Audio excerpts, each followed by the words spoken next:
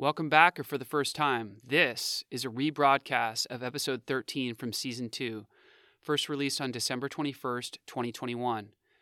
This episode's theme of war seems timely, as Russia has just recently started a war with Ukraine. Unlike the initial episodes, these interseason episodes include a replay of both poems read and heard after the normal end to the episode. Thanks for listening. Season 3 will be out after the spring equinox and before the summer solstice. I've been hunkering down this winter creating hard on my poems. Hashtag deep work daily, baby. The fruit of this is forthcoming, and I think the juice will be sweet and nurturing of the woe wow within, as my poetic fire is burning hot and just clear enough these days. Expect regular rebroadcasts and updates between now and season 3.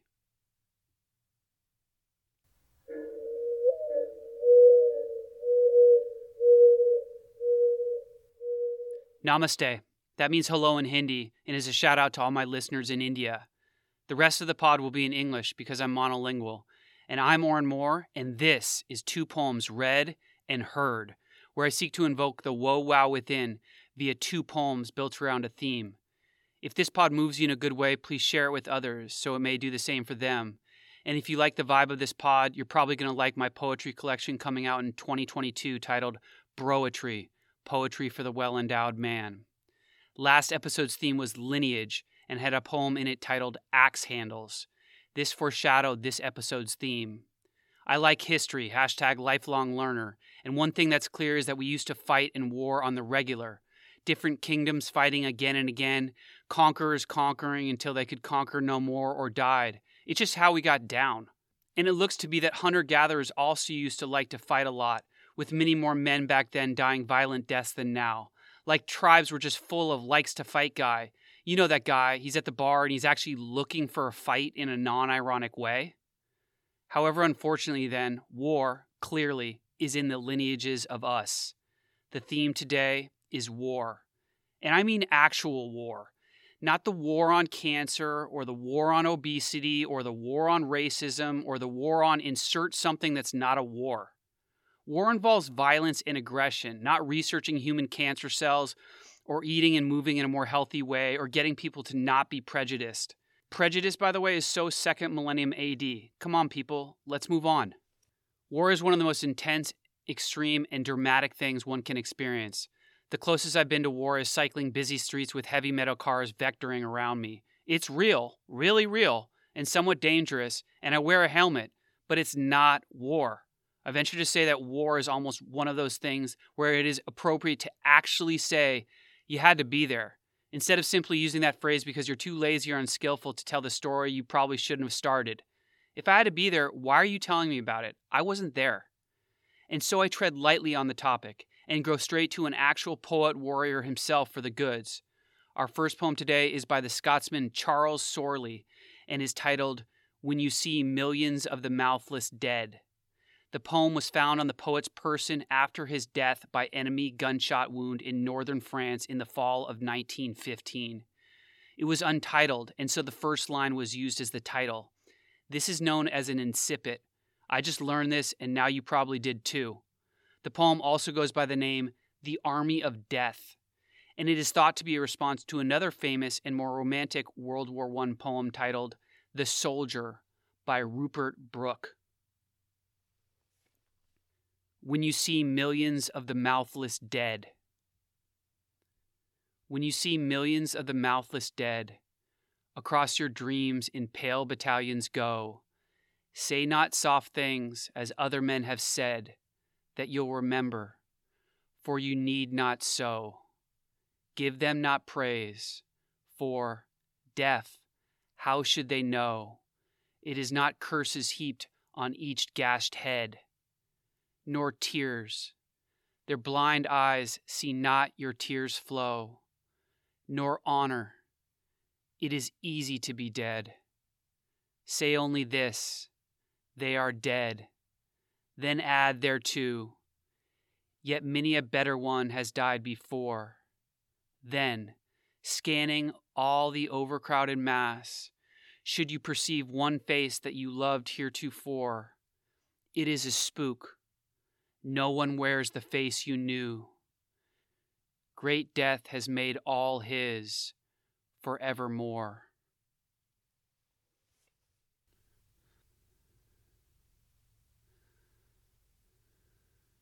My mind loves to feast on military history. I've listened to the entire Hardcore History podcast series.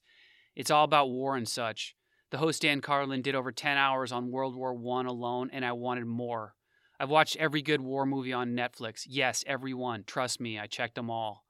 I'm not proud of this. I mention it to make the point that for many of us, especially us bros, war is fascinating, and it makes sense why. The drama, the action, the stakes that cannot be raised any higher, the chance for bravery and glory.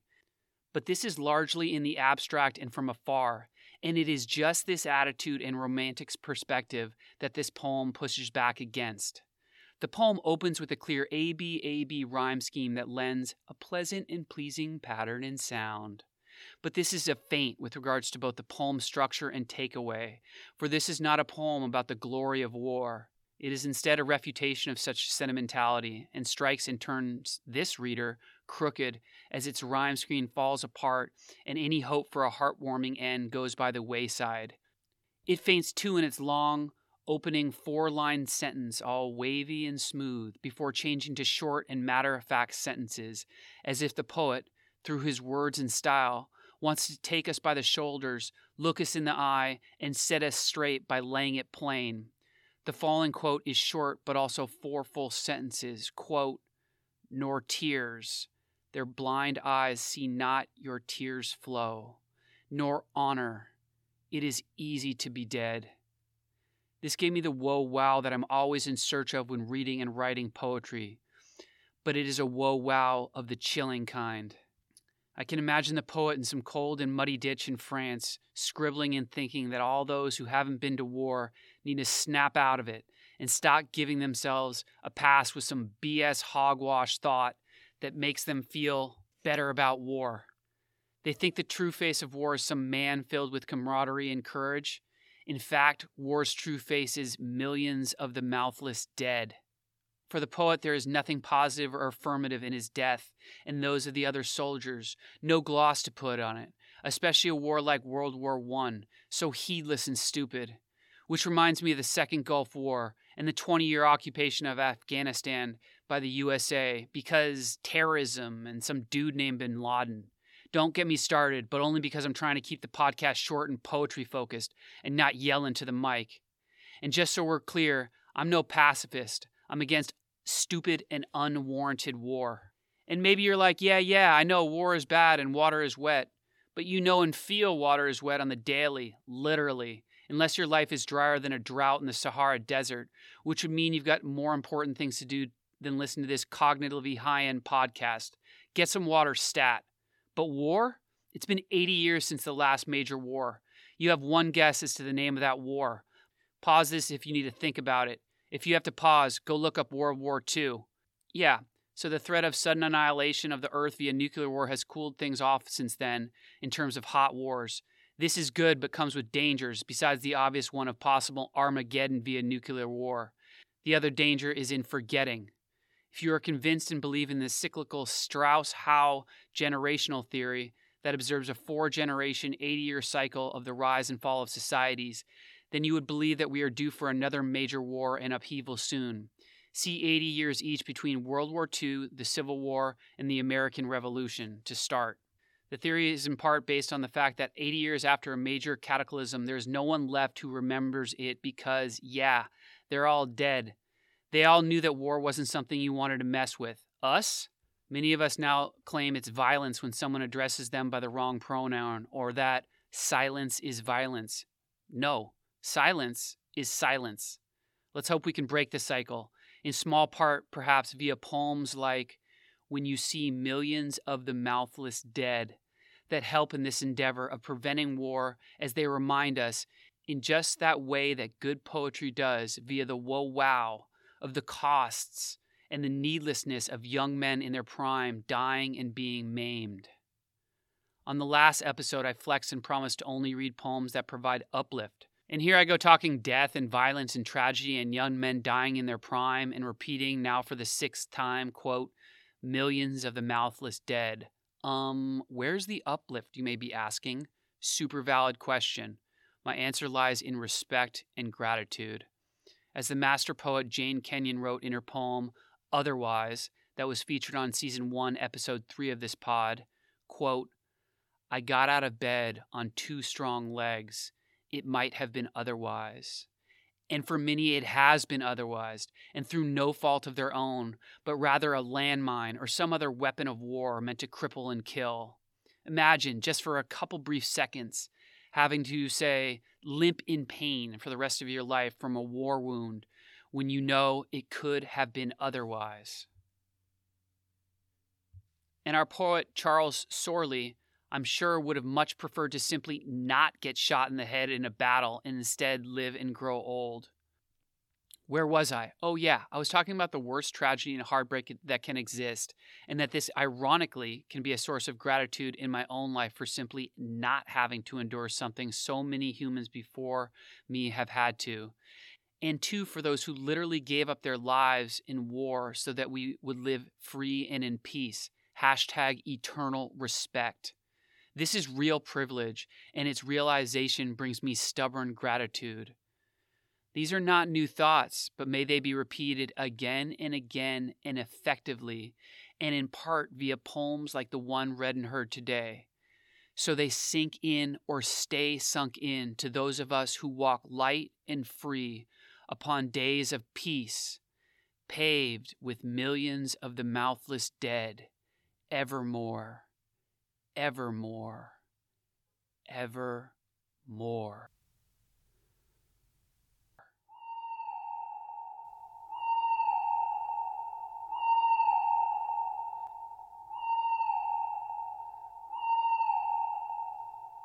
The poet W.H. Auden claimed that, quote, poetry makes nothing happen. While this may be hyperbolic to make a point, it rings true in the world of politics and power, and speaks to the limits of poetry's influence. Indeed, while I would be happy if it did, I don't think this podcast will stop any wars on its own. And the truth is, I wonder some days if I'm wasting my time writing poetry. I mean, modern poetry, bro, like the stuff I usually don't understand at all and doesn't rhyme anymore, that stuff? No, not that stuff. That's why I'm writing broetry. But we digress. Yet still, I push on in part because I know that poetry does matter, and it is important. The second poem today, titled Solidarity, gives real-world evidence to support this belief of mine.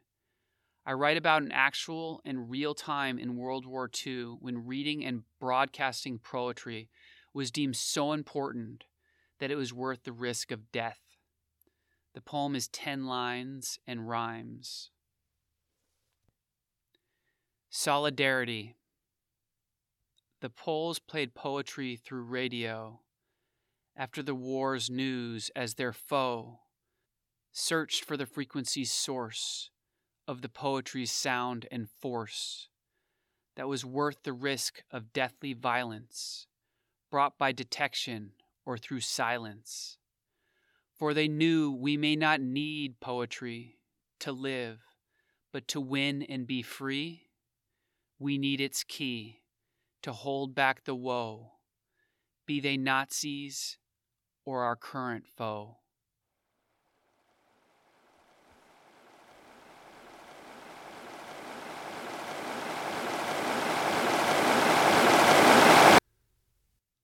What is worth actually fighting and dying for?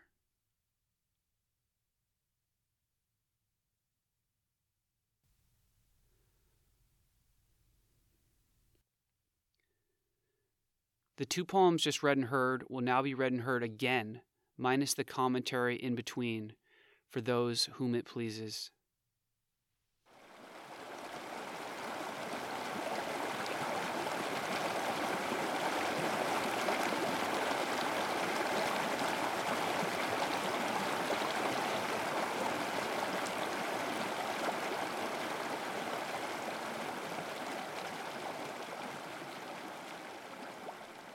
When you see millions of the mouthless dead. When you see millions of the mouthless dead, across your dreams in pale battalions go, say not soft things as other men have said, that you'll remember, for you need not so. Give them not praise, for, deaf, how should they know? It is not curses heaped on each gashed head, nor tears. Their blind eyes see not your tears flow, nor honor. It is easy to be dead. Say only this, they are dead. Then add thereto, yet many a better one has died before. Then, scanning all the overcrowded mass, should you perceive one face that you loved heretofore, it is a spook. No one wears the face you knew.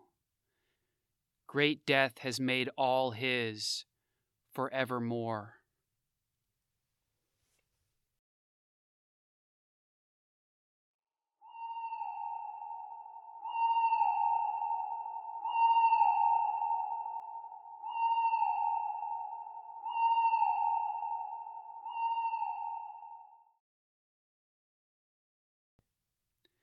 Solidarity. The Poles played poetry through radio after the war's news as their foe searched for the frequency's source of the poetry's sound and force that was worth the risk of deathly violence brought by detection or through silence.